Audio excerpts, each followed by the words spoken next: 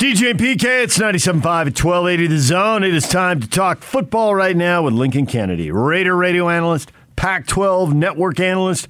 He joins us right now on the Smart Rain guest line. Smart Rain, state-of-the-art smart irrigation controller, helps with first-class water management. Visit smartrain.net to learn how to save 30 to 50% on your commercial property's water costs, or call 877-346-3333. Lincoln, good morning. DJ, PK, it's LK, wishing all of you and your listeners a happy holidays. What's going on, guys? Happy holidays. Merry Christmas. And the story this morning that is spinning some people's brains here, Urban Meyer out after 13 games. Didn't even make 1 year. Now, there were plenty of people who didn't think it would work, but if you're trying to figure out when it won't work and they'll give up, 13 games, you better have taken the under.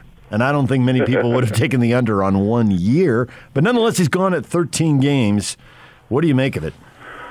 A little surprised. I mean, after all the hype that went into bringing Urban Meyer out of what he said it was retirement, back into the game on an NFL level, having the first pick of the draft and everything else, a little surprised that they made it. But, look, from the start, it seemed to be somewhat disastrous. It wasn't like Trevor Lawrence was, they were making games. They were having trouble winning games. Of course, the off-the-field controversies didn't help. But, from what I've heard is that the locker room just didn't believe in him. A lot of guys on that team didn't want to deal with him. And then, of course, the last little story that came out about the kicker being kicked and getting into a little bit of a verbal tiff with Urban Meyer didn't help. So I'm surprised the Jacksonville Jaguars did what they did, but they've been a franchise that's been a little bit of a rough spot, if you will, for quite some time right now. You talk about how the locker room turned on him. You were a star in college. You played in the NFL, so you understand the difference between college coaching and pro coaching. What do you need to do if you're a college coach to get that credibility in the pro locker room? Because it seemed like right from the start there was all sorts of questions. You have to win. That's what it comes down to. Pros will follow you. Guys will follow you if you win, if it translates into wins. I remember I was doing the radio show with Fox Sports Radio and Anthony Gargano when Chip Kelly was in Philadelphia. And I said from the very start there was something about Chip that kind of rubbed me the wrong way as a professional. When he came in and he wanted to take over everything and do things like by science, he wanted to monitor how the guys slept, what the food and everything else they were doing. I said, look, if you're on Takeaway Taco Tuesday, then you better translate that into some wins. And it just didn't happen. You want to have me run this fast-paced offense, sideline to sideline, where we're running 80 to 90 plays a game? We got to win. If not, I'm not going to believe in you because I'm a professional and I don't have to deal with a lot of the things that you've dealt with on the college level. College coaches have total control over their programs. They can bring in who they want. They can train who they want. They can make the decisions who they want as far as players on the field. You don't really have that same luxury when you're a professional because if your quarterback's making $25 million, you can't really justify him sitting on the bench. And I know that's a low bid these days what quarterbacks are making, but you got to get my point. So it's got to translate into wins. And for Urban Meyer, it didn't work. Chip Kelly didn't work. And that's why those guys have some early exits. So we can go through a whole list of, hey, this college coach made the jump, but these two didn't make the jump. But as the college game changes with the transfer and with the NIL, I've been told by a former college player, there are people who are going to retire in the next few years because college coaches have had the hammer, and they're not going to have it, and they're going to realize it. And people who are maybe, 10 years from getting out will be getting out in 3 or 4 because they're not going to like it. Will it make it easier for a college coach to make the jump to the pros, though? Will they have to manage the team in a similar way?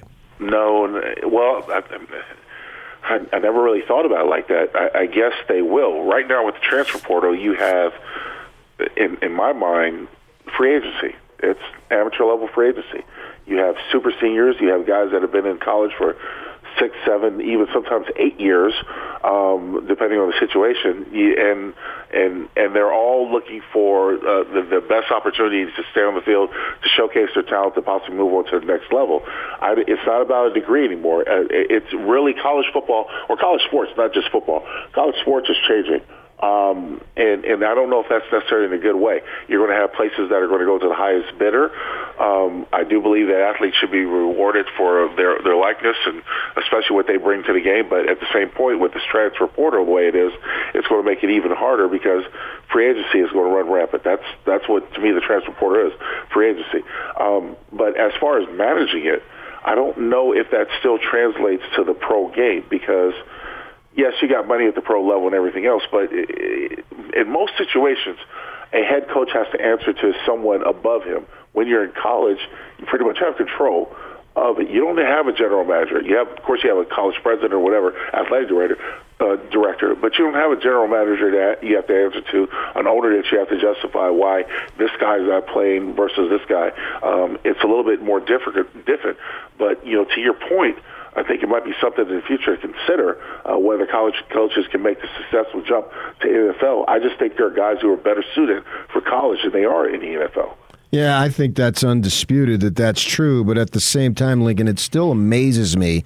You already brought up Kelly. Forget right. Kelly in his current job. He was phenomenal, like 46-7 or something at Oregon. Right. And then you've seen Saban, who was just phenomenal and has been phenomenal in college. It didn't work for him in the NFL. And the same thing with Meyer, who was phenomenal in college, and it doesn't. And we're not talking about like Cliff Kingsbury.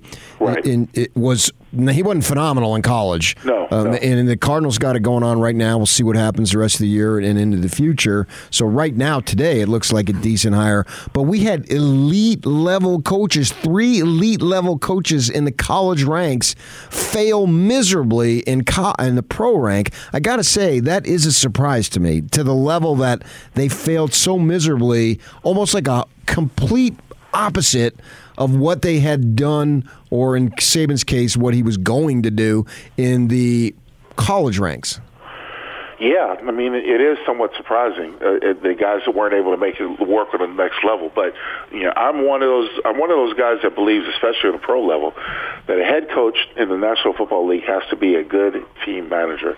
If he's one-sided, whether he's offense or defense, it doesn't always work out well because I've never liked the fact that a head coach will go while the defense is on the field. Offensive-minded head coach goes back and talks with his quarterback, sits down and looks at the little computer as they go over plays while the defense is out there. The defensive coordinator takes over.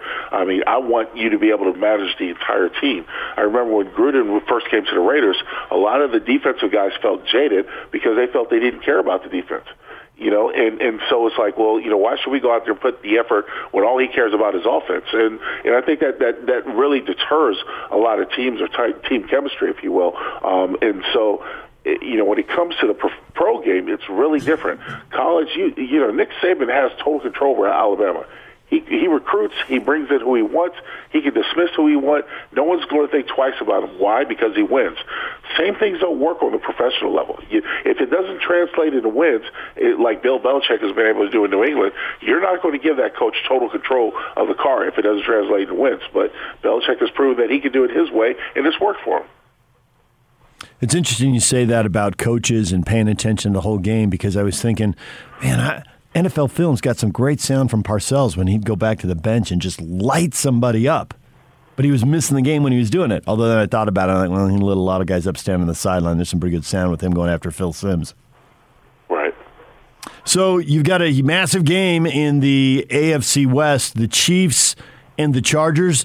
The Chiefs are tied for the best record in the AFC, but the Chargers are only one game behind in the division race. It would be huge for them, and they have the Texans and the Raiders at the end of the year. They have got a great chance to win the division if they can beat the Chiefs. The Chiefs have won 6 in a row. You didn't believe in Kansas City earlier this year. They thought there was a Super Bowl hangover. Do you think they've escaped that and played their way out of it, or you really like the Chargers? Yes, they have. The fact that they were able to add guys like Ingram have really helped out their defense. Their defense has played at a high level. They still have some back-end concern issues with their coverage, but the fact is this offense is still potent. They've turned it around. Most teams don't do that. Most teams aren't able to add high-impact players that come in and contribute the way that they were able to. But you know what? The thing about the Chargers have consistently, over the past couple of years, played the Chiefs very well. They beat them early this year in Kansas City. Now they get them in SoFi. I think it's going to be a highly competitive game.